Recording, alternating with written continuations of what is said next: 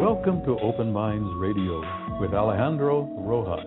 Open Minds Radio is your UFO news authority, presenting evidence and the latest news regarding the UFO phenomenon. Here's your host, Alejandro Rojas. Hello.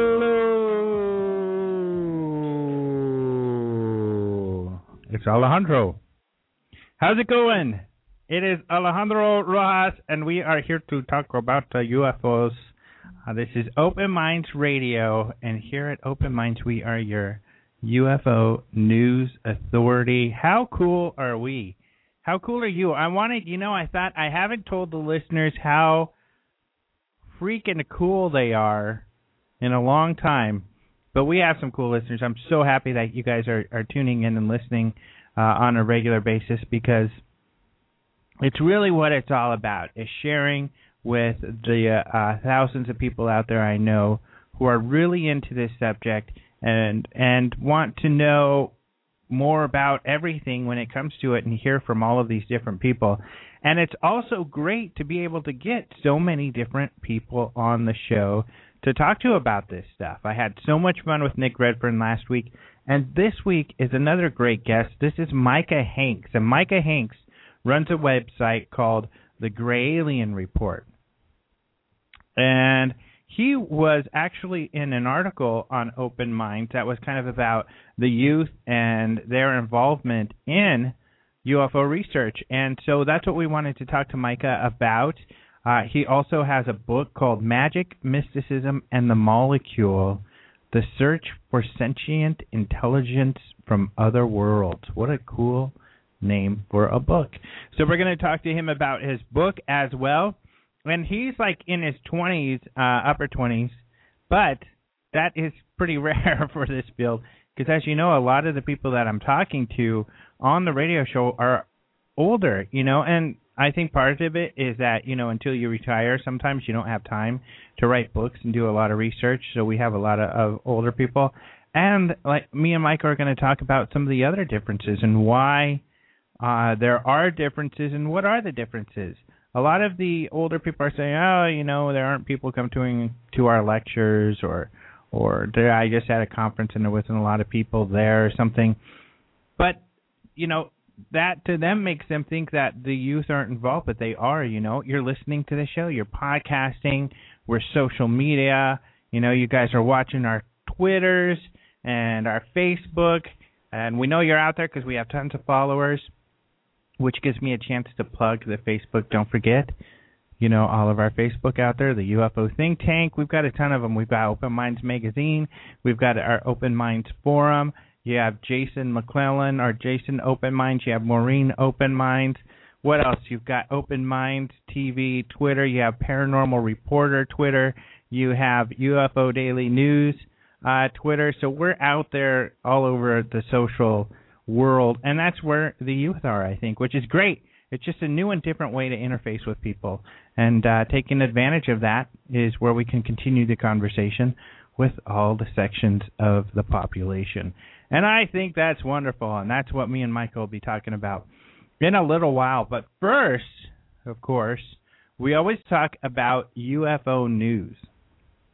And we bring this quirky little guy called Jason on to talk to us about the UFO news of the week. And he's here, ladies and gentlemen. It's wonderful. Jason McClellan, how are you?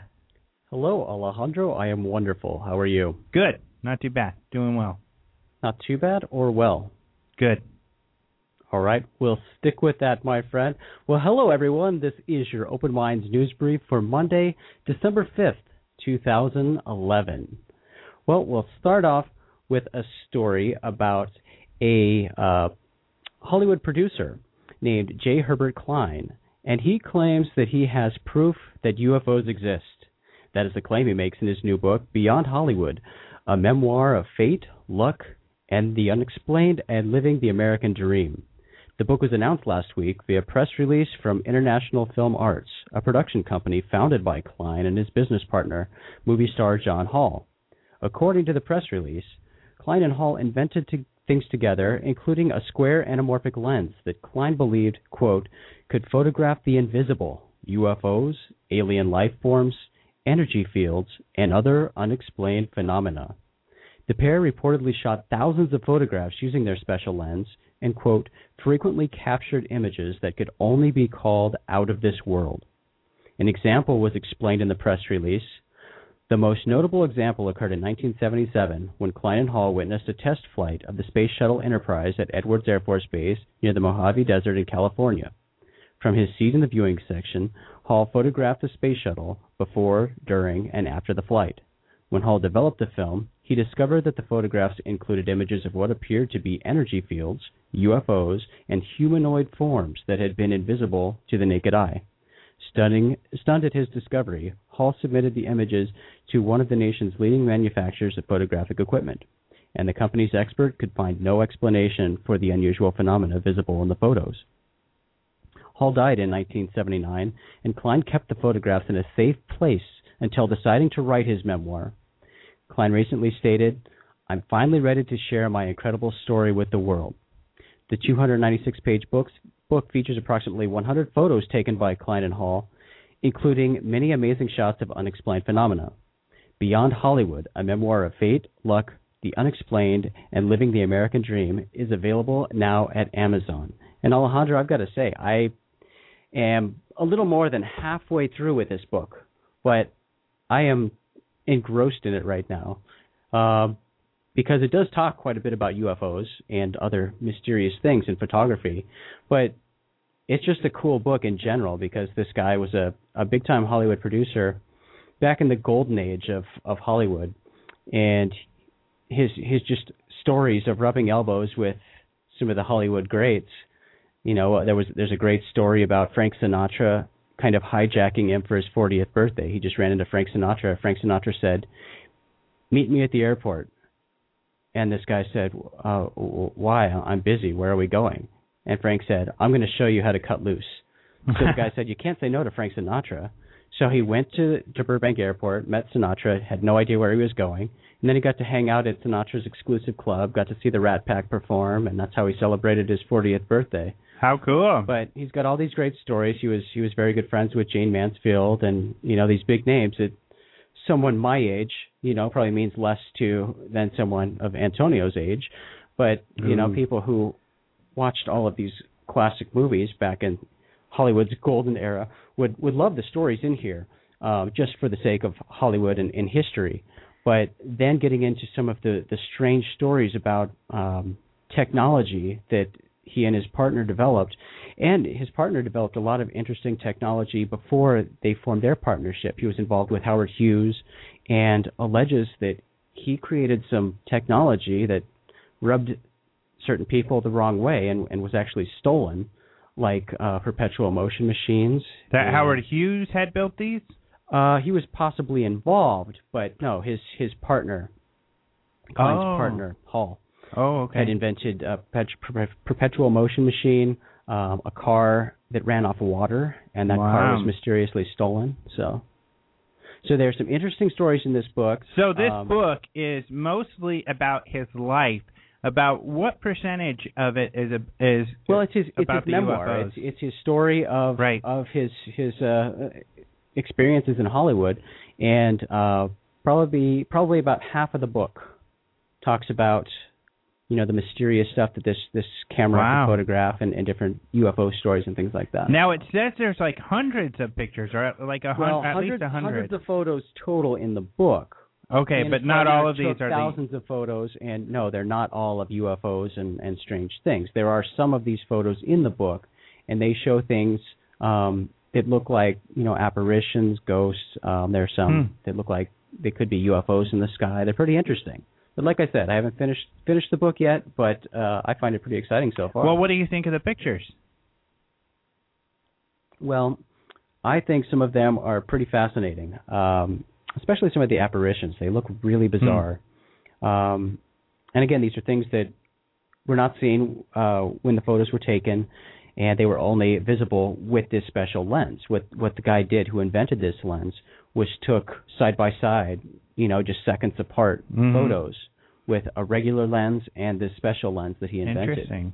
And so the special lens would pick up on things the regular lens didn't. I wonder what took them so long, because they took these pictures like in the 70s or something, right? Yeah, that's right. It's from the 70s, but they seemed very hesitant because they didn't want it getting out. It seems like they didn't want to tell people about it, for fear of ridicule, or perhaps because of these other projects this guy had been involved in, and certain people had already kind of had it in for him. So interesting. But I don't know. It's an interesting story, and these people were some major players in Hollywood. Yeah.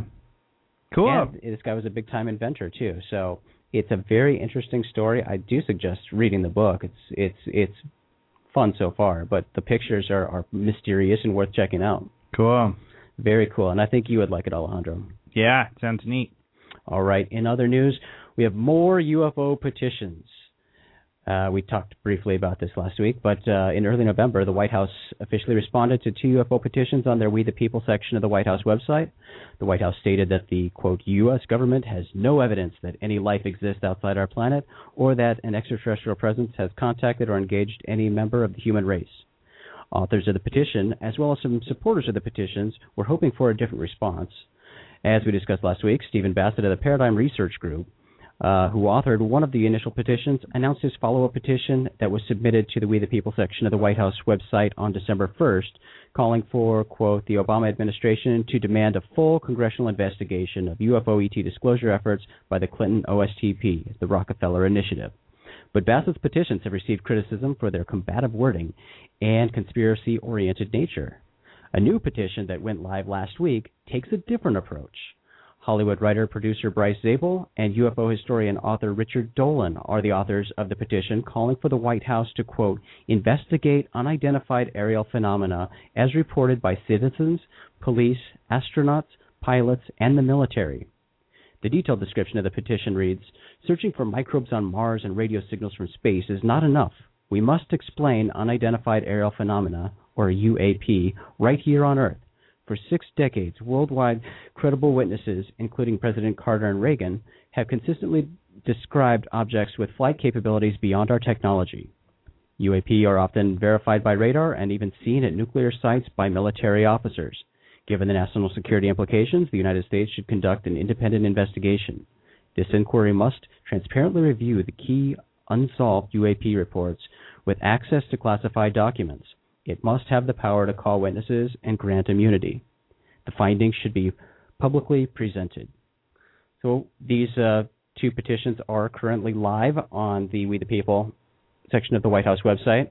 And as of this morning, I believe the Bassett petition had about 1,500 signatures, and the Dolan-Zabel petition has about 1,000. Yeah, that's what I saw not too long ago. So we'll see what happens. 25,000 signatures is a lot. I've got the a banner at UFODailyNews.com for the Dolan-Zabel one because I like the wording. I think, you got to kind of take some baby steps here and at least get them to talk about UFOs in general before going all the way to the ET idea. And they're listing me as a co-sponsor on the site. I'm so proud of that. And so I think that's our best shot to get a decent answer from the White House. I'm not so sure, and I keep getting the feedback that people are a little confused with the wording for the Bassett one. But really, people sign both. It doesn't hurt to sign both. If you appreciate them both and you're into the subject, go ahead and sign them both. That's awesome. That's cool. So, no need to pick one over the other or kind of scratch your head over it. So it's exciting. We'll see what happens. I mean, they upped the ante or They certainly have a tall road to climb, I guess. It's, already the 5th of December, and they've only got 25 more days. So yeah, 25 days. So that's about 1,000 a day. So come on, people, you're out there. They're listening to the show. Yeah, if all of our listeners signed the petition, we would have like half. We get a lot more listeners than that on a monthly basis, or at least listens to the show. Yeah, we could start 2 petitions and fill them up. Yep. But yeah, good luck to them. We'll see what happens. Again, 25,000 is a big number to get to, and after 5 days or slightly more for the Bryce Zabel. I think theirs went live on November 30th. I'm not sure. But, yeah, to only have 1,000 after that many days, we've got to pick up the pace. Yeah, so get out there, I mean, go ahead and sign it. It's fun. I mean, we'll see what happens. And I do know that we received many messages. I'm not sure why people contacted us with this issue, but there were a lot of issues reported to us about the White House, about the We the People website. People reporting the page timing out or not loading or giving them an error or something like that. We had many people contact us with issues like that. But again, it's not our petition. It's the White House website. They deal with all the technical stuff. So if you try to sign the petition and can't, contact them so your vote counts. Yep. Check it out. All right. We'll move on to another story, Alejandro, and this is a topic you and I discuss frequently on the show, and I like pointing out these stories. Many journalists and people in the general public hold the inaccurate belief that the search for intelligent extraterrestrial life elsewhere in the universe is an enterprise conducted only by overweight sci-fi dorks living in their parents' basements. The reality is that respected scientists from around the world have been actively searching for extraterrestrials for decades. A recent article published by Space Daily contained the wonderful quote, "Most scientists think that we are not alone in the universe. Many of NASA's missions involve searching for signs of life in space. NASA released a publication on September 2011 titled The Global Exploration Roadmap, which outlines plans to explore our solar system, and the first objective listed on this roadmap is, quote, search for life. NASA also recently launched their latest Mars rover, the world's largest extraterrestrial explorer that will comb the red planet's surface looking for signs of life. But aside from NASA, scientists at universities and major research institutions are actively participating in the extraterrestrial search.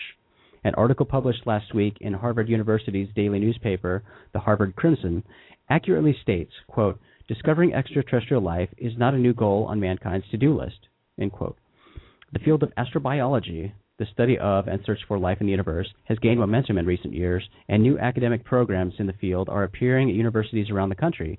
And just last week, NASA and the Library of Congress announced the establishment of the Baruch S. Bloomberg NASA Library of Congress Chair in Astrobiology, housed within the John W. Klug Center at the Library of Congress. According to the Harvard Crimson, Harvard physics professor and electrical engineer Par Horowitz is a leading figure in the search for intelligent extraterrestrial life. He was one of the early pioneers of the SETI Institute, which was founded by Frank Drake, a doctoral alumnus of the Harvard Astronomy Department. Horowitz's SETI work primarily involves using radio telescopes to listen to signals from aliens technology. There's another Harvard professor, David Charbono, is one of the world's leading experts on exoplanets. And according to the Harvard Crimson, he believes that within 3 years, man will likely discover habitable planets on which life could thrive. Wow. And Harvard is just one example illustrating the reality that leading scientists are participating in the search for extraterrestrial life. That's the point you and I tried to drive home, Alejandro. I love that quote that you had highlighted there, that, most scientists, because you and I discussed that last week. I love that quote so much. Yeah. Most scientists believe that intelligent extraterrestrial life is out there. Because often when the media are writing these stories, they have the impression that that's not the case when that is the case. It certainly is.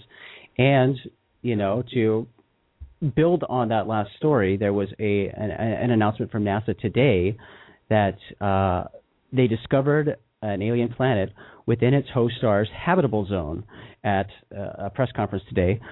NASA said this planet, Kepler 22b, that's a planet we've mentioned on the show before, is the first planet to be discovered in the habitable zone, the region where liquid water could exist on the planet's surface.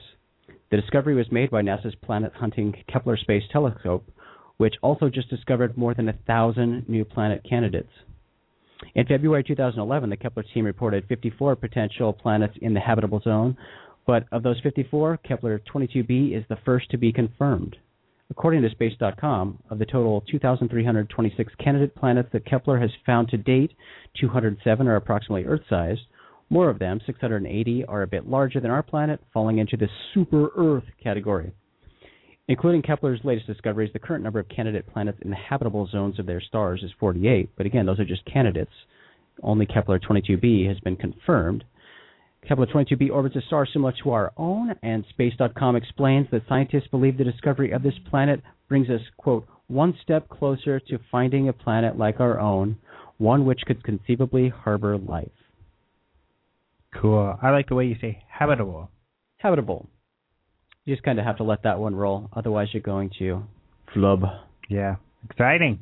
We've said habitable on this show so many times, so yeah, kind of have some practice in We're there. habitable pros. Habitable. But I have a story here, Alejandro, that is breaking news. Ba-ba-bum.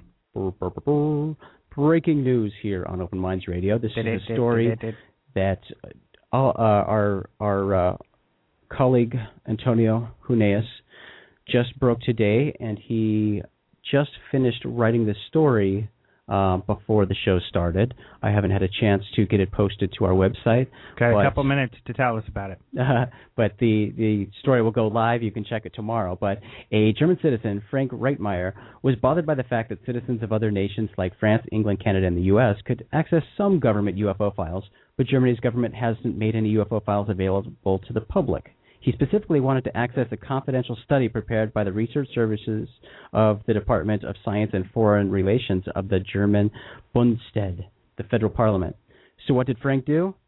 He sued the government, and the Berlin Administrative Court sided with him on the matter. The defendant, the German federal parliament, is of course appealing the ruling, but this guy basically wanted to see this UFO study that had been leaked some time ago, the study from 2009, and the court decided that because all the guy wanted to do was read it, there was nothing wrong with that. So they're ordering the federal parliament to release this study for people to read. Yeah, that's pretty cool that he sued the government and won. We'll see what happens next, though, because just because you sue the government and win doesn't mean you're going to get what you want, unfortunately. That is so true. But interesting, yeah, an actual government being sued over UFO file. So yeah, it's cool because I thought that story was not true. I had read a little blurb right, but it was very vague, and so it's great that Antonio did some more research. And you guys, or there'll be a story up by tomorrow, right? And yes, tomorrow, very early morning, it will be on our website, openminds.tv. Awesome. And yes, all the credit goes to Antonio Huneeus on this. I was with you. I thought at first this story was fake because the initial source I saw, the English source, was not a very credible source. Mm-hmm. But he did more digging and found that this is all over German news right now, all over the major media. Cool. So it's going to be a great story. Check it out on openminds.tv. He really did an in-depth, as much as he could, into this story. So, sweet. All right, well, Alejandro, that is it for the news. Remember to check out all of these stories and so many more at openminds.tv, your source for UFO-related news. I'm Jason McClellan, your Open Minds news correspondent, and you've been briefed. Back to you, Alejandro. Thank you, Jason. A couple other things. Just before we get into our interview, give you an update on my Huffington Post stories. I wrote one on the Ridley Scott, and I think Jason had written one that we talked about last week. And so I expanded on the whole Ridley Scott and the ancient aliens theory and how that theory helped to inspire a lot of the new movie Prometheus that he's doing, an alien universe movie. He doesn't like to call it a prequel, but it's about the space jockey, so it's kind of cool. And then I'm writing another one on Spielberg. There's some stories out there about Spielberg and E.T. and how at first his idea that E.T. was going to be a bad guy and a mean little critter, and we'll go more into that because it's based on his idea for what he wanted to do, real alleged alien cases. So you can read more about that too. Very cool. Maybe we'll talk more about it next week. But we want to get into the interview, so let's go ahead and get Micah on the phone. I'm really happy to be talking to him. I am happy to have on the show Micah Hanks. Micah, are you there? Absolutely, Alejandro. Thank you for having me on. Well, I first came across some of your material from Ryan Sprague, who writes for Open Minds magazine, mm-hmm. and he had included you in an interview about UFOs and the current state of things, and kind of taking you as a younger perspective on things, because as you know, for the most part, the crowd is a little older. I mean, what do you think What do you think the differences are between the age in researchers? Well, I'll tell you this. Many of my mentors in the field, have been people like Brad Steiger, Lauren Coleman, because as many of the listeners may know, although I'm primarily, kind of concentrated on the field of ufology, I do dabble in other areas, and over the years I've had a lot of different interests. Brad Steiger, who I mentioned, is one who's very much in that kind of, domain in terms of, really having a hand in all different areas of the unexplained. But, again, Brad, of course, also edited the official publications of Project Blue Book when they were released as a mass market paperback. So, he also is well known as a ufologist. But, when we look at the demographics, so to speak, and the age differences between people, I think that the thing is that in this modern society, while there are a lot of younger researchers like myself, and I'm only 28 years old, that really blows a lot of people away with that, I guess, just because I don't put that out there a whole lot. And there is a preconception that most people who are doing this are probably going to be middle-aged, maybe in their 40s or older. I think that it may have something to do with, kind of the media and the way that media is presented and the way that culture has kind of wrapped itself around that these days with social networking and things like that. I noticed that younger people maybe aren't more involved in things like politics and the like, but they certainly are involved today in a very different way than how they were several decades ago. I think it's very much the same thing also with, unexplained phenomena and ufology and the like. I think that people aren't involved maybe any less, perhaps not any more, but it's a different kind of involvement, and I think that it's more generalized as a result of, again, the way that media tends to kind of approach these sorts of subjects and the availability of social media and social networking websites. People put things out there. It's kind of anecdotal. It's entertaining, but a lot of people don't take it incredibly seriously. And, to be someone of the younger age group, I pride myself in being one who does try to take it very seriously and from a pretty journalistic approach to studying this sort of thing.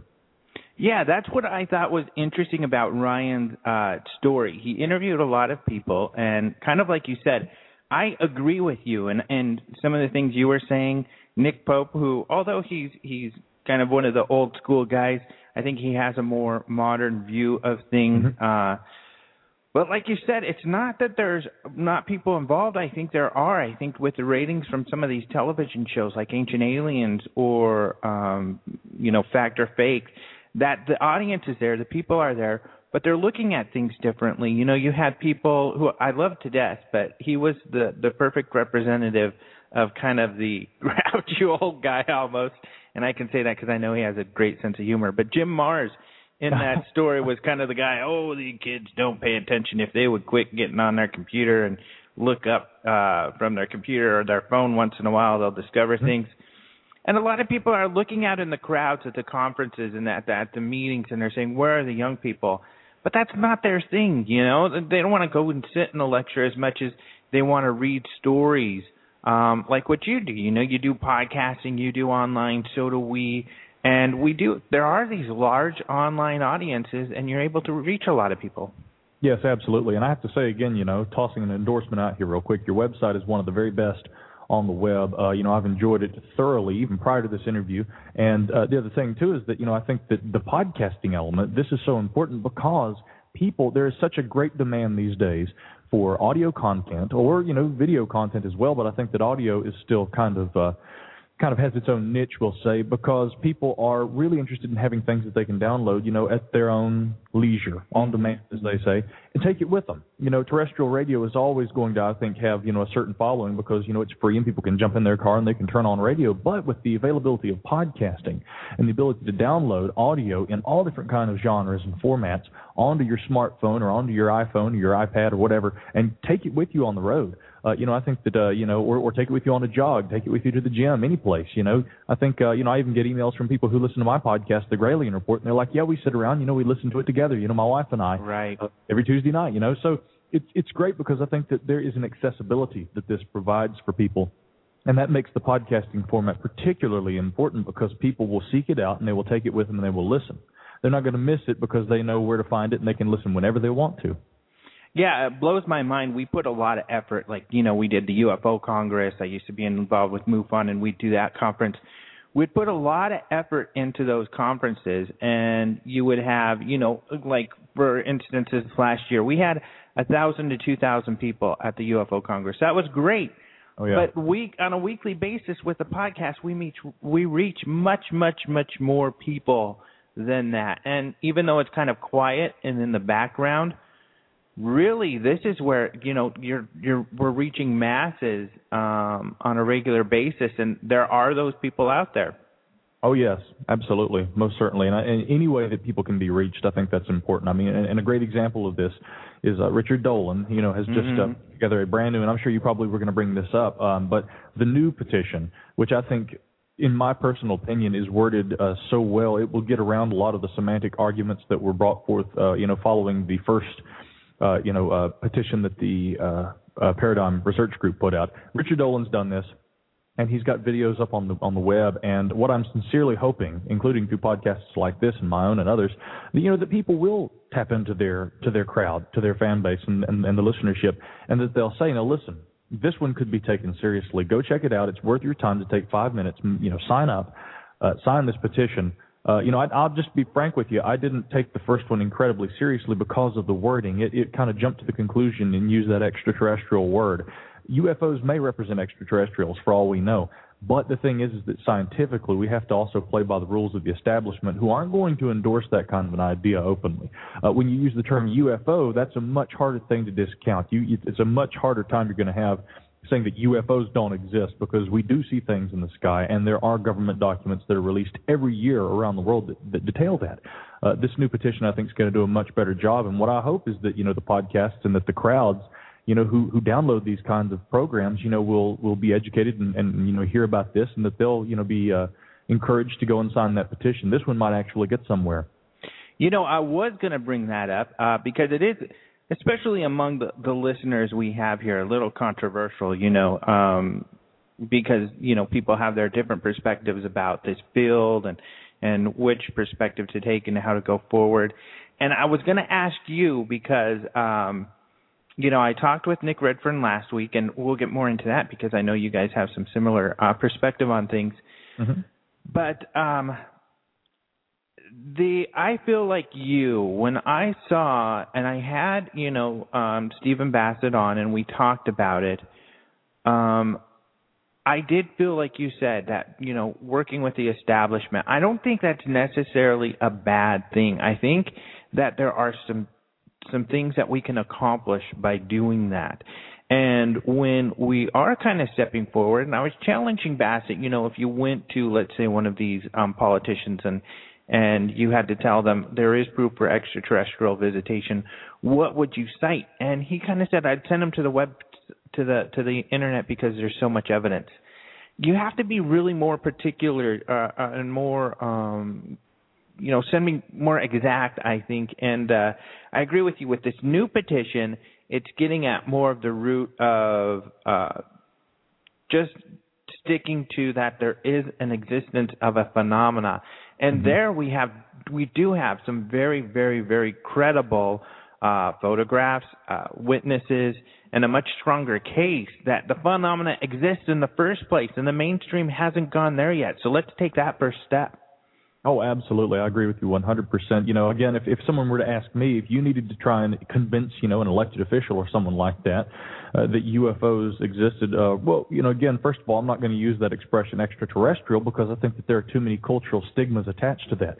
I also recognize that if I'm going to go speak to my congressman or my senator, for instance, you know, and I bring up UFOs, they have a cultural obligation by virtue of being in politics to be very dismissive toward those kinds of statements and those kind of approaches from the media and from their constituency. I mean, that's just how it is. You know, we've had a few exceptions. I think Barry Goldwater, of course, you know, had taken quite an interest in UFOs, and a number of U.S. presidents, Bill Clinton, you know, had of course, you know, asked, I think it was Webb Hubble, and Jim Marrs talked about this in his book Ruled by Secrecy. He'd said, I want you to find out two things, you know, who killed JFK and what's going on with UFOs.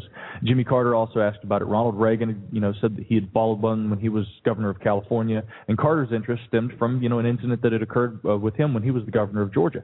So there have been politicians that have been interested, but culturally, that is something that I think that, again, in that mainstream political spectrum, you're encouraged to downplay. So again, you know, you have to be very careful, and I don't think it's a bad thing at all. In fact, I think we cannot look at it as a bad thing in terms of, you know, quote unquote, playing by their rules. We have to in order to progress. And so, first of all, if anyone told me you've got to convince politician A that there is evidence, supporting, like you said, Alejandro, some sort of phenomenon, the first thing I would say is, well, we don't use the extraterrestrial term. We realize that there is indeed a stigma attached to that. But you can talk about UFOs all day, and I'm not going to direct them to something as ambiguous as the Internet. I'm going to say, listen, go to, and I'll give you a link, go to the NSA's website where they have disclosed a multitude of documents about UFOs, and you guys have some excellent articles about those at your website. You can go to the FBI.gov website. They also have a portal to unexplained phenomenon that deals with a variety of things, not just UFOs. The Central Intelligence Agency also has one. If these varying branches of intelligence within our own U.S. government have already taken an interest in these subjects and have already disclosed some information about them, that's all the evidence that these elected officials should need. And if anyone doesn't take that seriously, then they're not taking the intelligence gathering process seriously at all, because these intelligence organizations are the very ones who have laid the groundwork and who have engaged in that sort of research for decades already. Yep, that's a good point. Now that we're on this subject of these petitions, of course, Bassett is putting out a second petition. And his is focused around calling for congressional investigations into what you had mentioned, Bill Clinton and his interests, along with Rockefeller, who is really trying to get Bill Clinton to do more research. Mm-hmm. How do you feel that the wording of the Bryce Zabel, actually, and Richard Dolan petition is better than that? Well, they don't ever say extraterrestrial in their petition. Mm-hmm. And I was reviewing both documents earlier today. I'll tell you this. The new petition that the Paradigm Group has released again says UFO/ET this time. I don't think they made as much emphasis on the UFO angle in the first petition at all. It was almost entirely references to extraterrestrials and the like. Now they kind of realize, because among others, another contributor to the Huffington Post was Leslie Kean, who said, look, using that word extraterrestrial over and over and over again in that petition, what did you expect the response was going to be? And I think that, they've kind of caught wind of that and realize now that, things have to be kind of reworded in a way that's a little more palpable if they want to get an official response. Dolan and Bryce's petition, I think, is better because although it says UFOs and UAP, referring only to unidentified, aerial phenomenon and flying objects that cannot be identified, they never make mention of extraterrestrial life except for the opening sentence, which talks about, looking for life on Mars and things like that isn't enough. And I agree. While there's a potential that UFOs may represent extraterrestrial life, we can't rule that out. We just don't have, according to our own scientific methodology, evidence that supports that. Now, there's a lot of kind of circumstantial evidence that points us in that direction, but like Michio Kaku has said, it's funny, I saw him during an interview, and they asked him, they said, you say UFOs exist. Does this mean that extraterrestrial life exists? And he says, well, yes, and the thing is that we've looked at all these different options, and the most likely is that some of these UFO sightings do indeed involve an intelligence from, outside planet Earth. And so he said, so the anchor asking the question said, well, Dr. Kaku, does this mean that we now have proof of ET life elsewhere in the stars? And he says, well, no, not at all, because we don't have, a biological sample. We don't have something that we can extract DNA from, and so without that, we still don't have proof.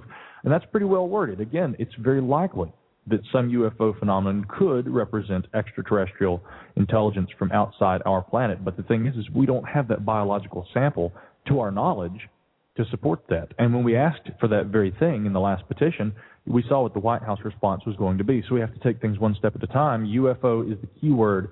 That's the word that is used throughout the petition by Dolan. And I think that that's going to be more effective in actually garnering attention. You know what? I think you brought up a great example there with Michio Kaku, because here we're talking about a mainstream scientist. Mm-hmm. And I think the thought process that, you shared right there is similar to the thought process that mainstream science is going to take if they take UFOs seriously, and that is to first look at the phenomena, look at the likely, because that's what, if we are able to make people take that first step, especially mainstream science, to take UFOs seriously, I think then they will come up with their hypothesis as hypothesize, or I don't know, how do you say multiple? Hypotheses, maybe. As to what this phenomena might be all about. And I think everybody would agree that the extraterrestrial hypothesis seems kind of one of the forefront. It's, the first possibly most likely explanation. I think that'll come to the surface by itself. You don't have to shove that down people's throats. I think it's a natural occurrence. Although, when it comes to UFOs, there are other ideas about what might be behind some of this phenomena. And we talked about this quite a bit with Nick Redfern. And I know you have some unique perspectives there as well. I know you look at paranormal all around, not just UFOs. What are your ideas on how likely the extraterrestrial hypothesis is the answer, or what are the other possibilities? Well, I'll tell you this. Again, to be skeptical, I always like to draw this distinction between things. If you say you're a skeptic and you have an interest in the paranormal or the unexplained, I think that right offhand, first of all, people who are the quote-unquote believers, and this is again where you start to see how much culture is associated with all this, people who are, quote-unquote believers will kind of point the finger at you and say, oh, great, you're one of these guys who's trying to disprove everything. When we're skeptically minded, this doesn't mean that we have to try and disprove anything. What that means is that we cannot commit ourselves to belief without evidence to support it first. That's really all that means. So when I look at circumstances with regard to, studying a multitude of different phenomena, I try not to, gravitate toward a conventional notion of what any particular phenomenon may be when there's not hard scientific evidence to back that up. I love it when people come up to me, and this happened just the other day. What someone on the web had talked about how, my podcasts, for instance, are garbage because I'm talking about UFOs and things like that. And the reason that it's garbage is because there's no scientific evidence to substantiate anything you're talking about. Well, first of all, there certainly is evidence to substantiate UFOs. We've already gone over where you can find that evidence, so let's not be redundant here. But the thing is that, again, I pointed out to this individual, I said, I've never made the claim, and this is what this person asserted. They said that, there's no proof that these things are extraterrestrial. And if anything, they're probably secret government craft. And I said, well, if you'd listened to my podcast, you would know, as my listeners do, that I don't accept, this conventional notion that UFOs absolutely, without question, represent extraterrestrial intelligence. And again, the reason why is because there's not scientific evidence that supports that. I respect the likelihood, but I don't commit to belief. Now, that said, when we look at the other alternatives, well, what could they be then? As stated by this individual and by many others, and I've even gravitated toward this some myself in the past, there probably are a number of government projects, secret government projects that involve, advanced aircraft and even weaponry and things like that have at times been mistaken for, and you really can't mistake something for something else that you don't know what the alternative is to begin with. We call all these things UFOs. A secret government craft, by virtue of being unidentified, is also a UFO. There's the physical anomaly angle that can be appended to this as well, the notion that for whatever reason there may be what we might call extraterrestrial or even interdimensional intelligences that could be in some way, shape, or form interacting with our dimension. Or if you want to remove dimensions from the equation altogether, it could be, some sort of intelligence, some sort of sentient consciousness trying to contact our three-dimensional perspective from kind of a higher level of reality, perhaps, a pre-material level of reality. So Jacques Vallée has gotten into some of this, and also an associate of mine by the name of Dr. Maxim Kammerer. And these kind of approaches to studying UFOs, I think, force the mind to reconsider the possibilities and thereby expand our own notion of what not just any particular phenomenon may be, but what our role as three-dimensional organic beings in reality as we perceive it may be. And I have gravitated more and more toward that approach to trying to understand the greater reality and how UFOs play into that. And when you look at it from that perspective, I've found that you will tend to notice that there are a lot of really nuts and bolts reports that to me are, without question, some kind of intelligently controlled technological craft and probably originating from here on planet Earth. There are a number of reports that are far stranger and can't be so easily explained. But again, this points to, I think, something that is, if anything, something that will force us to kind of redefine our perspectives on reality. And in order to greatly appreciate this and, of course, to understand it in its totality, eventually more people are going to have to think like that, in my opinion. And it's not going to get us anywhere to continue saying that UFOs don't exist and that there's no evidence for them, because that simply isn't the case either. Yeah, when some of these points that you bring up, some of the a lot of people will, and some of the listeners may get frustrated that people aren't just adhering to this extraterrestrial answer and that's it and that's all there is. But I think there is something we can learn from science, is that when you don't know what something is, it's very dangerous to pin it down and say this is what it is until you have that proof of what's going on. Because often we've seen in science that when they observe a phenomena, you put forward theories, and sometimes some theories get very popular. Dark matter, for instance. We don't know what the heck that is. There's so much disagreement, but the media is always talking about dark matter, dark matter. We don't know that exists. We don't know the answer towards these phenomena that they're seeing with gravity and space. Mm-hmm. And the answers that we find are typically much, much more complicated than we ever could have imagined. And I certainly agree that, that could be the case in dealing with the UFO phenomena or abduction and these other phenomena that people are experiencing. Oh, absolutely. And with regard to abduction, I'll just say this, to keep it short, that although many people who have claimed to have been abducted have been, also people who claim that they've been taken aboard what appeared to be a flying saucer or other, similar aircraft described in UFO reports, I think that, again, it can even get dangerous. And see, this would probably sound absurd to a lot of people who've read and followed ufology, for a number of years like myself, even a number of decades. But I think that it can become dangerous when we look at alien abduction solely as some kind of phenomenon that is directly associated with UFOs, because we cannot necessarily draw a parallel between the two. Now, I will say that, there are some abduction reports that are very compelling. The Hickson encounter there from Pascagoula, Mississippi, back in 1973, where Charles Hickson and Calvin Parker were abducted. They'd been sitting on and this is well known, so I don't have to get into all the details, but they were sitting, of course, on a pier, and they were fishing next to a bayou, saw a blue light. The first thing to point out here is that, again, according to FAA standards, you're not supposed to have blue lights typically on aircraft. You'll see red and green and white lights. But, again, this blue object comes down, hovers over the bayou, and then these beings come out. They approach Hickson and Parker, take them on board, and, perform these kind of examinations on them and then release these gentlemen. They weren't, unlike a lot of, stories told by abductees, Hickson and Parker, they weren't, lying in their beds at night. They didn't, have a missing time period for the most part. I mean, I think that they became very disoriented during this experience because of the terrifying nature of it. But they literally were sitting there. They saw the object come down. They were taken aboard, and then they were brought back by these strange-looking, slightly anthropomorphic beings. And they were both so scared afterward that they first said, we're not going to tell anybody about this. So that was, and then they, of course, relented and went to the sheriff, and only after going to the newspaper, they were going to try and get the story out, and it was all over the AP the next day that these two men had allegedly been taken aboard an object from space.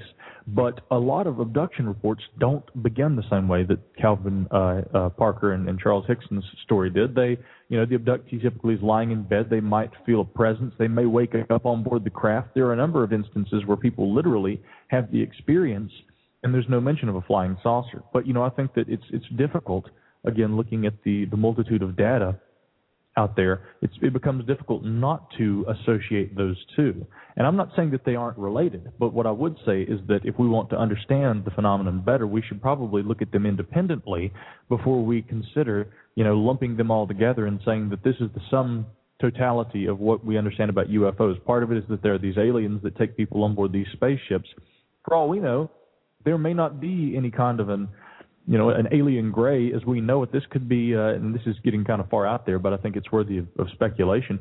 It could be that an advanced intelligence literally projects images of abduction encounters into the mind of an alleged abductee because the attempt at communication with a three-dimensional being like a human in relation to this advanced intelligence may be so great that this wouldn't even be something that would be perceptible without the apparent intrusion in a physical sense into that individual's reality.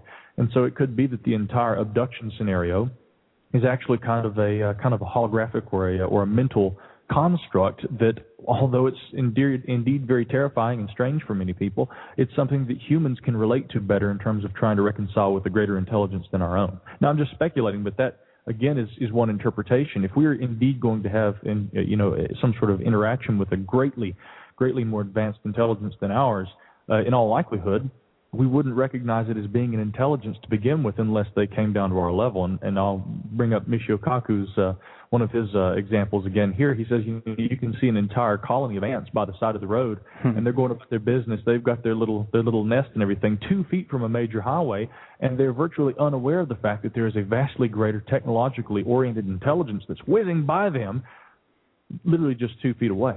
So it very well may be the same for humans, that there could be a vastly more intelligent species that is constantly interacting with us, but they have to level with us in such a way that we can perceive them. And that could be the very summation of the abduction experience for all we know, but we really don't know. And therefore we have to kind of break things apart. And I advocate looking at abduction and UFO reports separately from one another for that reason. Right. And I agree as far as when you have an abduction experience that doesn't include a UFO sighting, like some do, like you mentioned Hickson. There are others. There's Pascagoula, Betty and Barney Hill. However, like you said, many of those situations don't. The other problem that I have is a lot of people seem to kind of brush off. It's hard to reconcile that the messages that people get during these experiences, or in simple contactee cases, they're different. It's not like the general what happens to them is similar. However, the messages and the details of who these beings are and why they're here and where they come from are always vastly different. And sometimes people will come to me saying, well, why don't you, talk more about this case? Why don't you believe in this case? Why don't you believe in that case? And it's not that I don't believe in any of them. I'm open to all of it. But how can I put all my eggs in one basket, or put my eggs in all these different baskets when the stories don't jive? How can all of these different things be true? Absolutely. And the other thing, too, is that so many of the abduction reports, in terms specifically of the information that is supplied to the abductee, it often is so personal in terms of the significance of the information with regard to the individual who has received it. I mean, a classic example that has been mentioned so many times is what was described in the Andreessen Affair, the book by Ray Fowler, which talked about how Betty, the abductee herself, was literally taken to what she perceived to be an alien environment. I'll stop short of saying a planet, but it very well may have been that, at least in her perception it was. And that there were little alien critters crawling all around and everything, and she was taking kind of up this conveyor belt that brought her before it a large bird that then caught on fire, turned into I think a pile of ashes from which this worm crawled out, and then she heard a voice speak to her and use what were obviously Judeo-Christian overtones and references to God and Jesus. And of course, Betty, as I recall, being a devout Catholic, it's very interesting to me that she had this profound Christian experience, and even the symbology associated with the bird burning up, that sounds very much like the legend of the Phoenix, which in early Christian iconography was representative of the rebirth that is associated with the death and resurrection of Jesus Christ. So that I think is a good example of how so often the information imparted to the contactees or the abductees is very deeply personal and even has spiritual and religious overtones that have direct pertinence to their belief system. And that isn't necessarily something that I think should take away from the nature of the experiences, but I think what it certainly calls us to question is indeed what the nature of the communication is, and if there is any need really for looking at these messages delivered by alleged alien occupants of these UFOs in terms of being some sort of a systematic message that is being delivered to humankind. It doesn't, like you pointed out already, it doesn't seem to be that that's the case. There is a great variety in terms of the things that are being delivered. I think,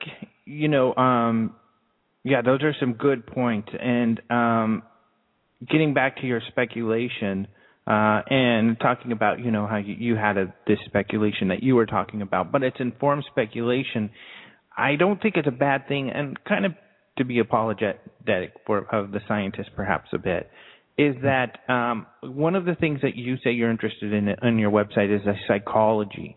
And a lot of people get frustrated because you're kind of touching on that now. People mention psychology and that there could be something going on within the person that is affecting their experience. Of course, some of the psychologists believe that their experiences are completely internal and there is no external component. I think it's important to look at that aspect. I do believe there is an external component, but that these things are mixing, and people get frustrated with that. I know, like I said on your site, you talked about being interested in psychology. Why do you think the psychology is important when looking into this phenomena? Psychology is important because if we try and take psychology out of the equation, and philosophy too, is in terms of a methodical process of inquiry that we would hope to use to understand nature and reality around us, if you take the function of the human mind out of the equation, what is there? What else is there at all? We have to look at things from the psychological perspective because everything is inherently based on, and in truth, really, it's entirely reliant on human interpretation of the phenomena being witnessed. And therefore, we have to take into consideration, first of all, the limitations of the human emotions, because, for instance, often when someone has a UFO encounter, it's a very emotional experience for them. Some people are in awe of what they're seeing. Some people are utterly terrified. Some people have described, feeling other emotions, a cosmic sense of love and unity.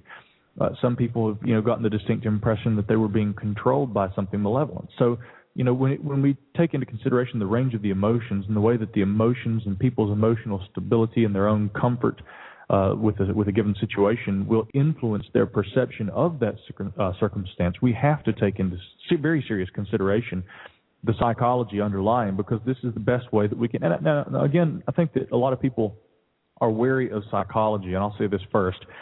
Because, although psychology is a scientific attempt to try and understand the workings of the mind and human perception, there are also a lot of, very varieties of interpretation within the, subdivisions, if you will, within, the school of psychology itself. The Jungian perspectives of archetypes and things like that, or the Freudian concepts that, have so much to do with, sex and the like. So I think that a lot of people will say that this has been disproven and this is disproven, and therefore we can't really rely on a whole lot of the information that has been brought forth in terms of psychological attempts at understanding humanity and the human mind. But the truth is that while the perspectives will vary and they will be very different from one another and even contradict one another, they may not be entirely incorrect. I think that each perspective from a psychological, scientific, religious, anything, are going to have a grain of truth, and we have to take all these things into consideration. So, yes, psychology, I think, is integral to understanding strange phenomena because it has everything to do with the way the human mind will attempt to reconcile with what it is experiencing.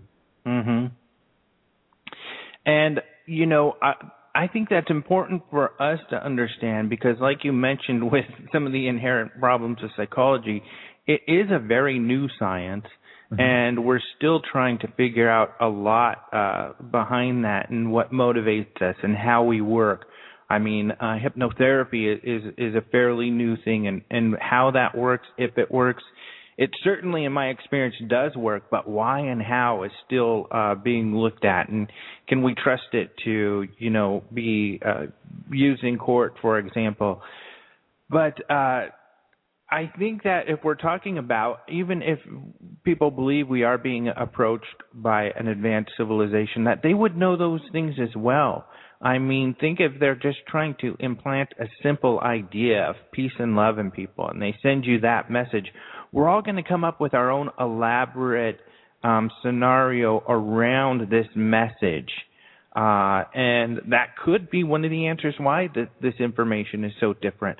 But, of course, this message could be coming to us from some other source than an extraterrestrial.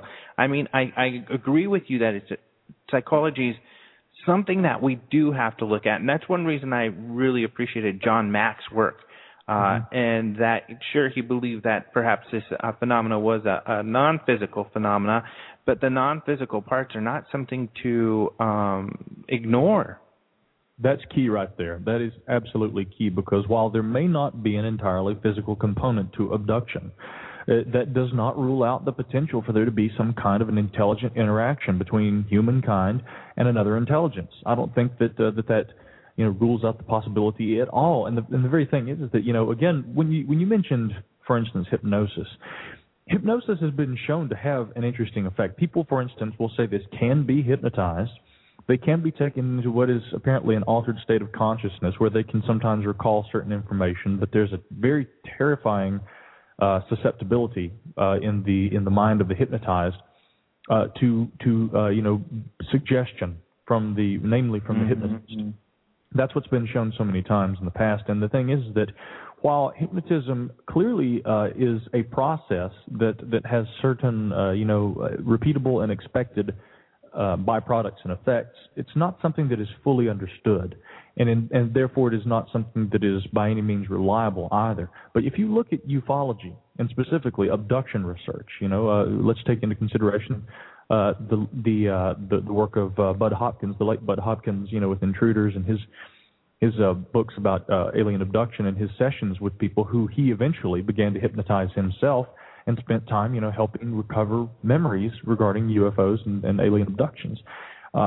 It certainly isn't something that we can rule out that this is indeed what was going on, and that many of these people actually were having remembrances of some sort of circumstance. It may not have been entirely physical, as Mac kind of gravitated toward. But what's really concerning to me is that so much of what we understand as the abduction phenomenon is not only rooted in Hopkins' own research, but also in the methodology that was used to obtain those results. And if hypnotism is not something that, like you'd said, Alejandro, it cannot be used in a court of law because of the unreliability factor, can we really base our entire knowledge base of a particular phenomenon, whether it be abduction or anything else, satanic ritual abuse, super soldier mind control, all these different things that are supposedly recovered through hypnosis, can we utilize hypnosis as a reliable method for justifying this kind of information? I just simply do not think that is the case. I don't think that we can. And though we can't discount the reports of people and their claims and their perception of strange events, I don't think we can substantiate those claims through the use of something we don't understand, like hypnosis. It's really exciting to have this conversation and to have a similar conversation with Nick Redfern last week, because I think what it does is open up a lot more possibilities and a lot more research that has to be done in this field. I think a lot of people feel that, this kind of talk has taken a step back, that, we already figured out decades ago that UFOs are ETs and ETs are visiting us, and now we need the government to admit this because they know that's true too. But I think, what a lot of people are doing, at least of our generation, is stepping back and taking another look at this and saying, wait a sec, there could be a lot more answers here. And I'm hopeful, and I want to hear what you think of the possibilities of this even happening I'm hopeful that there will be a lot more Michio Kaku's to come. And when you get a lot more Michio Kaku's, and you use him a lot because you're obviously familiar with his work, and so am I, and he's a hero because he looks as an open mind. But when you get all those guys together, I think in the future that, and hopefully in the sooner rather than later, we will have scientific inquiry and perhaps a funded study in this field. And if that happens, I think these are some of the areas that they're going to need to look into. Do you think it's possible for that in our environment that a scientific organization could take this on, if that's even possible, or what are your thoughts there? It certainly is possible. It certainly is possible. I'm glad that you asked that question, Alejandro, because that's a very important subject to address, and it calls into question also the history of ufology and official organizations' attempts at trying to scientifically reconcile with a phenomenon that not only is very difficult to understand, but is entirely observable. By virtue of the often very vivid eyewitness accounts, and these observations recount objects that are obviously disobeying our known laws of physics.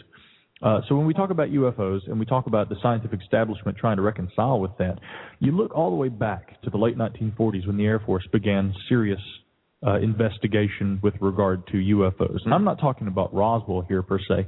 I'm talking about, the Air Force, J. Edward Ruppelt, of course, who oversaw the beginnings of Project Blue Book, and the Air Force's official inquiry into reports of UFOs. If you read, especially the first edition of the report on unidentified flying objects that Ruppelt wrote, he points out a lot of schisms within even the Air Force itself, let alone various other branches of government. There were many in the Air Force who were trying to downplay the idea of UFOs. And then Ruppelt, here's the guy who was overseeing Project Blue Book, coming forth, writing a book about this and pointing out the way that the idea was, widely downplayed by a number of, we'll say heavy hitters within his own organization and within other areas of government as well. Blue Book, nonetheless, was attempting to gather information about UFOs and look at everything logically and scientifically. But the earliest interpretations of UFOs as extraterrestrial phenomenon stem from those years. And I would be quick to point out to people that this, of course, was also a time prior to our own exploration of space as humans. We hadn't gone to the moon yet ourselves. And early in the reports of Project Blue Book, you see hints at scientists who are trying to understand how a extraterrestrial intelligence might literally be able to come to Earth. One of the issues that they were having trouble with understanding was, get this, how a technological spacecraft could literally survive re-entry into Earth's atmosphere. And they were talking about this. And some of the theories that were thrown up about the anomalous green fireballs seen throughout the Midwest in the late 1940s was that these were actually probes. Get this. Extraterrestrial craft might park outside Earth's atmosphere and send probes down, given the understanding that these probes, first of all, probably would not want to be something that could be recovered later by Earthlings.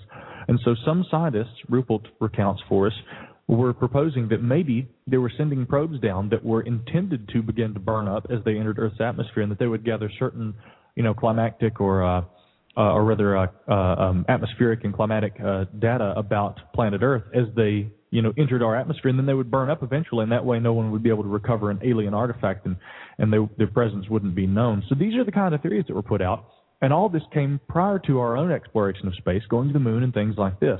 We were trying to deal with hurdles that appeared to be hurdles at the time, and of course now it's rather commonplace to send a satellite or a space shuttle into space and then bring it back to Earth through the atmosphere and the reentry process. So as our science has gotten better and better, we can look at the past and the way that we have, studied UFOs, and we can see that, we've grown in leaps and bounds, and yet what we seem to fail to do is to notice the preconceptions that stem from that era.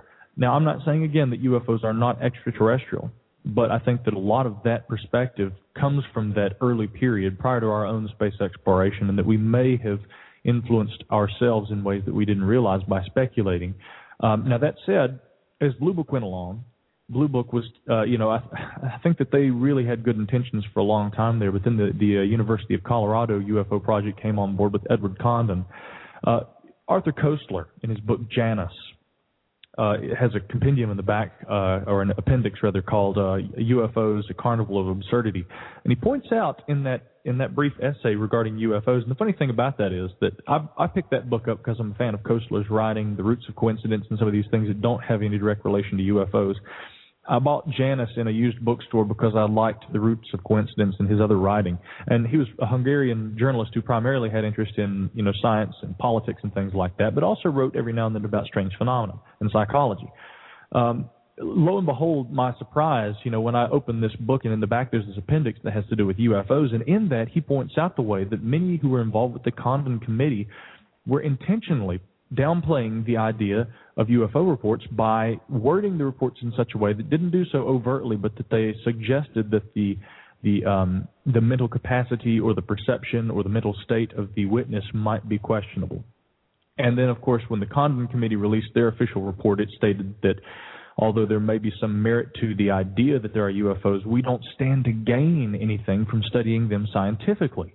What a narrow-minded statement, or at least it should be interpreted as that, but for whatever reason, the Condon Committee came to this conclusion. Project Blue Book was shut down, and forever after, it seems, the media has continued to portray UFOs along the lines of what these two organizations worked so hard apparently to do, and that was to discredit.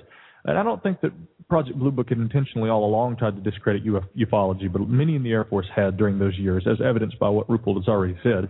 The Condon Committee, again, you can look at these sorts of documents, and I'd recommend Arthur Koestler's book, Janus, to anyone, because it's got that appendix in the back. It'll tell you all about that, and there are other researchers who know all about this too who've talked about it. Robert Hastings has mentioned this kind of thing too.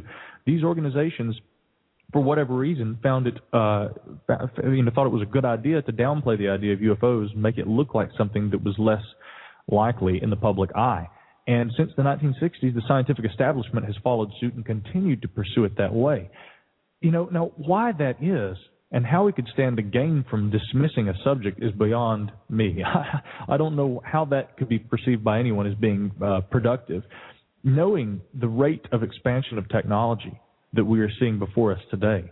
So could science do something, and could science try to understand this phenomenon? Yes. But and this is something that I think was put very best by a researcher who's not incredibly well known these days. He wrote a book back in the 1990s called Dark White. His name is Jim Schnabel.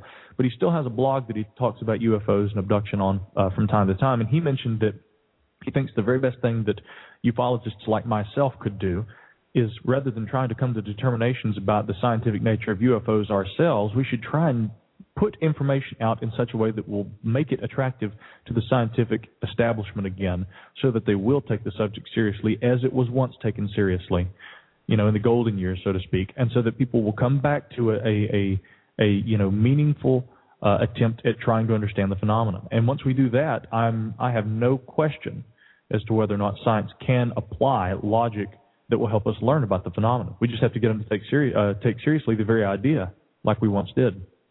Yeah, it's great that you bring that up, because I agree just so wholeheartedly with all of that.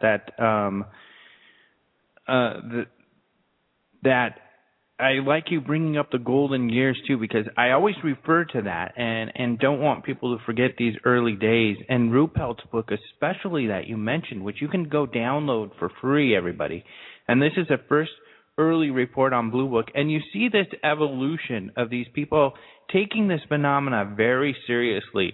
Many in the Air Force and scientific community very quickly jumping to the extraterrestrial answer or that theory and going that way, which is an interesting insight. But then you also see this kind of morphing where all of a sudden the Air Force felt embarrassed by the whole thing and tried to push it away, and you see Ruppelt even kind of doing the same thing. And then you have, like you said, the Condon report happening, and I think we've kind of been in this dark ages, at least when it comes to the mainstream science, where they felt, that they can't touch this subject because then they'll lose credibility. And that's what I hope, that we come to the end of that cycle, and finally that gets played out to where people can see there is a lot of credible information, and to be able to move forward, like you said, like we used to do, because back then there were a lot of scientists taking this very seriously, and this is all documented by Ruppelt and others back then, and then it all disappeared. Oh, absolutely. And Ruppelt was the very one who said at the conclusion of that first edition of the report on unidentified flying objects, I mean, that was a term he coined, by the way, but he said at the end of that first edition that, within the next few decades, he was certain that the advancements in technology would bring the apparent mystery of UFOs much closer to Earth. And he said, we'll solve the mystery within the next few decades, I'm certain. Right. And I think that he would have been right had it only not been for the fact that the very organizations that he'd been associated with, and those to come later, would succumb to what I think. And see, I think a lot of people tend to look at this in terms of, well, there's a government conspiracy to hide this information. Now, that very well may be the case. We know that government organizations have certainly, had an interest in this and have undergone inquiry into trying to solve these mysteries and investigate these reports themselves. I'll also point out that a lot of these government files are eventually released, some of them by Freedom of Information Act, some of them, without the need for, civilians, demanding the information. A lot of government UFO files have been released very, willingly and, posted at these various websites, of these organizations, as I've mentioned earlier. So the thing is that I think we would have probably come to a better understanding of UFOs had it not been for the fact that some of these organizations that followed Ruppelt would succumb to this idea that if we cannot prove it and understand it, we have to dismiss it. It's kind of like a game of superiority. We can't be bested by something, and when science doesn't explain it, and when our science, as previous or as presently understood and accepted, if our version of science right now can't explain this, then we cannot accept it. We have to literally place it outside of what we agree on as calling reality. And that seems to be what happened. That seems to be exactly what the circumstance has been, and that UFOs, for most people, are maybe a subject of passing interest. But if you start having a serious conversation like we're having right now, the average bear will tend to kind of laugh and shrug it off, because they just can't take this as something that is truly an absolute, real, everyday part of our reality, and what many people say is it's going to take them landing on the White House front lawn, before it will be. But I don't know that that's ever going to happen either, I just don't. Right, we certainly, haven't seen that, but what we can do, hopefully, is get it taken seriously to the point where conventional science does look into it, because I think, unfortunately, the people out in the public, we don't have the resources to truly look into this matter as much as it needs to be looked into, and that's what's more important. More important than the president coming out, I think, and saying, UFOs are here, aliens are here. More important is an organization put together to do some research to figure out what's going on here, even if they have to start to look at some of these secret documents or try to pry open. There's still enough information for the public that something can start to be looked at. There's the group in France, that has done that, and they're part of their official space agency, and they keep coming to the conclusion that it's a real phenomenon and it could be extraterrestrial in nature. They're very scientific about it, so they don't say it definitely is, but it could be. Mm-hmm. If we had that here, I just think personally, and I'd like to hear why you think the study of this field is so important, but one, to gain technology and a better understanding of physics, but also I think it opens up, it makes the world, I think, a bigger and more wondrous place to know that there are all of these things out there, magical, if you will, that exist in this world, that it's not so mundane and humdrum, and we're not trapped in this everyday kind of repetitiveness and just what's on television, that there's a whole world out there to explore, a never-ending mysteries for us to hopefully discover one day. Absolutely. I think that is the case, and that one day, whether by our own design or whether it be forced upon us, we will come to those kind of conclusions, those kind of realizations, I'll say, because it's going to be right in our face at some point. I think that the reason for that is because in terms especially of UFOs, it is, and this is brought to the table ad nauseum, but the idea of Clarke's law, that any Arthur C. Clarke's third law specifically, that states that any sufficiently advanced technology perceived by a lesser advanced technology will perceive it as magic. The truth is that if we, as advanced and technologically savvy as we are right now, or perceive ourselves as being, when we perceive something that is so much more advanced than us, it is difficult for us to reconcile with and even incorporate that, again, as I'd said, into our very reality. So I think that in the future, as we become more technologically advanced, it's going to become less and less easy for us to escape the reality, the fundamental reality that constitutes UFOs and a variety of other different kind of strange phenomena. And to take one more thing into consideration, too, whether or not you support the absolute literal truth of what Whitley Strieber wrote in the book Communion, he makes some very philosophical, some very, very brilliant philosophical statements in that book. And one was that, after his interaction with what he perceived as being, these beings, I don't think he ever called them extraterrestrial, but he referred to them as, non-human beings. He had wondered if, indeed, that these things, though more advanced than us, were terrified of humans because of our apparent ability to advance our own technology, and perhaps at a rate that was catching up to their own. Maybe our own, accumulation of technological advancement was expanding at such a rate, greater than cumulative, or rather greater than exponential, and that they were afraid of humans for the very reason that we might catch up to them. And I don't know that that's indeed the case. This was some of Strieber's own speculation, but if we go along, following that argument, indeed, in the next 20 to 30 years, with the rate of growth of technology, something that there's a lot of empirical data to back this up. I mean, whether or not you support literal interpretations of what they call a technological singularity to occur in the next half a century sometime.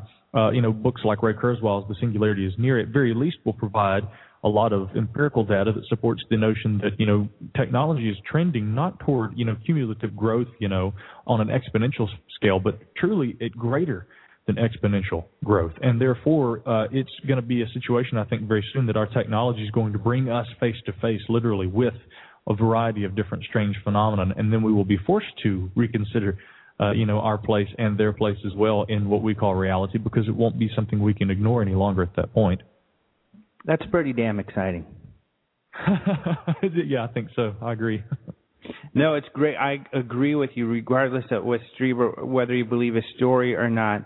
He's got an excellent mind, and, I was going to bring up earlier kind of what Einstein had talked about, talking about imaginative speculation and how important that is to science. And science without imagination is going to get nowhere, because you have to have the imagination to come up with a hypothesis in the first place to go down the route. And that's what's, I think, great about a lot of what you're talking about here. It's imaginative speculation about some of the very many other possibilities we could be dealing with here. Mm-hmm. Well, absolutely. So I do want to ask, now that we're kind of getting to the end, what got you into all of this? What got me into all this? The long story short, I was probably in kindergarten or first grade, and my parents were always kind of interested in this sort of thing. I think my mom was more interested in folk tales and stories of ghosts and hauntings and the like, whereas my father, of course, he speaks many languages, and he majored in classics when he went to college, and so he studied Latin, Greek, and Hebrew and things like that, and therefore takes a much more historical and cultural interest, or that kind of perspective in terms of his interest in strange phenomena. I don't think for either of them that it was like a lifelong passion and something that they wanted to pursue like it has become for me, but they nonetheless introduced me to those ideas at a very early age. I kept asking, I was like a little bulldog, biting at the ankles and everything, just wanting to know more about this. And so I think my father finally came to the conclusion that it would be a good idea to expose me to some books about this. One of them was Ray Fowler's UFOs, Interplanetary Visitors, Ivan Sanderson's book Abominable Snowmen, Legend Come to Life, and a few others were among the books that I was first. And these were these were thick, mass market paperback, adult reading books. And I, at first, probably couldn't do much more than look at the pictures and have them be read to me. But by the time I was in second or third grade, and this is where it got interesting. My interest in this phenomenon literally, I think, helped me grow and progress, as a student in elementary school at very least. My teachers were like, some of them loved it because they were like, he is reading right now, he's in second grade and he's reading at a fifth grade or sixth grade level. And some of the teachers, when I got to third grade specifically, one of my teachers really didn't like it because she said, although he might be reading, so much better than the other students in the class right now, and this kind of spread too. I generally tended to be a lot better with everything except for math. That didn't come until much later.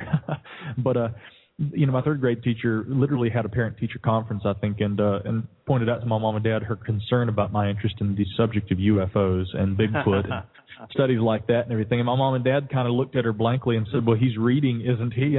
So they went to bat for me, and I just always was interested in it from a young age. But about the time I turned about 21, I started getting serious about things in terms of I wanted to be a writer. And at first, a lot of writers who I've spoken to have read this particularly pivotal work. It's Stephen King's book On Writing. When I was in college, my very first semester, I found that book in the basement of the library, and I would never check it out. I would always just go and sit in the basement of the library every day in between classes when I didn't have other work I was doing. Anytime I had downtime, I would just read from that book. And I literally read the entire book there in the library from day to day without ever checking it out. It was like that was the place it was supposed to be read, in the presence of all this knowledge on all these, shelves and all these books and manuscripts and documents and things like that. And when I picked that book up and I finished it and everything, I thought, well, now it's set in stone. I'm going to write, thrillers and fiction and things like that. And boy, let me tell you, I tried, but I could never get the hang of it. I'm not. Maybe one day it'll coalesce and come together. But I was never the fiction writer I'd hoped to be. But I subsequently began to work with Joshua P. Warren and his Lemur research team a bit, and started helping out with some conferences he did here in Western North Carolina. And I had a lot of ideas, and through some of those conferences, I met people like Lauren Coleman, Phyllis Galdi of Fate magazine, and a few others. And I shortly after that began to submit articles to Fate and other magazines, and that's where things kind of took off from there. And then I guess it was 3 or 4 years ago I started the website, The Grailian Report, and that's kind of been the crux of my interest for the last several years, and still writing literally every single day about this, and it's very much become something that I think will, whether or not I want it to be now, it's going to be a lifelong passion. Well, you've definitely got a knack for writing titles, because you have written a book, and it has a very compelling title, Magic, Mysticism, and the Molecule, The Search for Sentient Intelligence from Other Worlds. Tell us a little bit, in a nutshell, if you can, that's always difficult for an author, sure, about the book. Well, the book deals with altered states of consciousness and people's attempts at contacting what appear to be sentient intelligences through various mediums, throughout the centuries. And it's broken into 3 sections, as the title indicates, the history of magical practices, the use of mystical processes and things like that, and then, of course, psychedelic and entheogenic molecules to achieve those kinds of things. So, yeah, in a nutshell, altered states of consciousness and attempts at contacting non-human intelligence. Mm-hmm. So kind of some of the ideas, like inspired, I guess, by maybe people like Graham Hancock, who talk a lot about that sort of thing. Yeah, Daniel Pinchbeck, Graham Hancock, Terence McKenna, a lot of those folks are very, influential, especially in terms of the entheogenic approach to that. People who read the magical and the mystical portions of the book will notice that I probably referenced John Keel and people like that, more so than the popular, authors in the psychonaut fields and things like that. And it's a strange subject for me, especially because when I became compelled to write that book, of course, I was not then, and today I'm still not a user of psychedelic substances myself. As a journalistic approach to this, I wasn't someone who was wanting to write about personal experiences, and many people told me that that's what I needed to do, but I thought in order to maintain journalistic integrity, I should write about the subject, not become the subject, and so that's what I did. And there are a number of book projects right now underway. I've got a lot of things I'm working with, one in particular that my publisher and I have been going back and forth. There's been a complete proposal. It does have to do with UFOs, and we're now beyond the first stages of the proposal, and we're kind of reworking the idea right now. So hopefully sometime in 2012, I'll have more information about that for folks as well. Okay, sounds exciting. And so where people can go, just so they know, Grailian Report, just in case you're not sure how to spell that, and I know how you may be struggling with that. It is Grailien Report. So GRalienReport.com, and that's where you can read your writing, get information about your book, and some other things. That's it, absolutely. And thank you so much, Alejandro. It's been a fantastic time talking with you. Any opportunity to have good, insightful conversation with folks like yourself, it's my pleasure. Well, great, because, I had a lot of fun talking to you. I love the perspective, and it always gets me excited to hear someone else in this field, some other people that have new and different ideas on how to approach things, and I think this is going to be important in the future, because I think there is a future beyond, the typical ufology that we've seen in the past, and I'm excited about that. So it's great to talk to you, and I'll definitely be calling on you again. Anytime, my friend, anytime. All right. It was great to hear from Micah. What a cool dude, huh? He's really neat. So I had a lot of fun talking to him, and I look forward to speaking and working with him very much in the future. So what a few great interviews we had. Micah, before that we had Nick Redfern, and then we had Betty Ockerell. Before that, all authors. And guess what? We're going to keep it up. Next week we're going to have another author, and this is Mac Maloney, and he just wrote a new book called UFOs in Wartime, a brand new book. You can find that on Amazon, UFOs in Wartime. So Mac Maloney next week, UFOs in Wartime. I've got to say it 3 times to make sure you get it. Don't forget to visit openminds.tv and UFOdailynews.com for the latest in UFO news. Thank you all so much for listening, and we'll talk to you next week, people. Adios.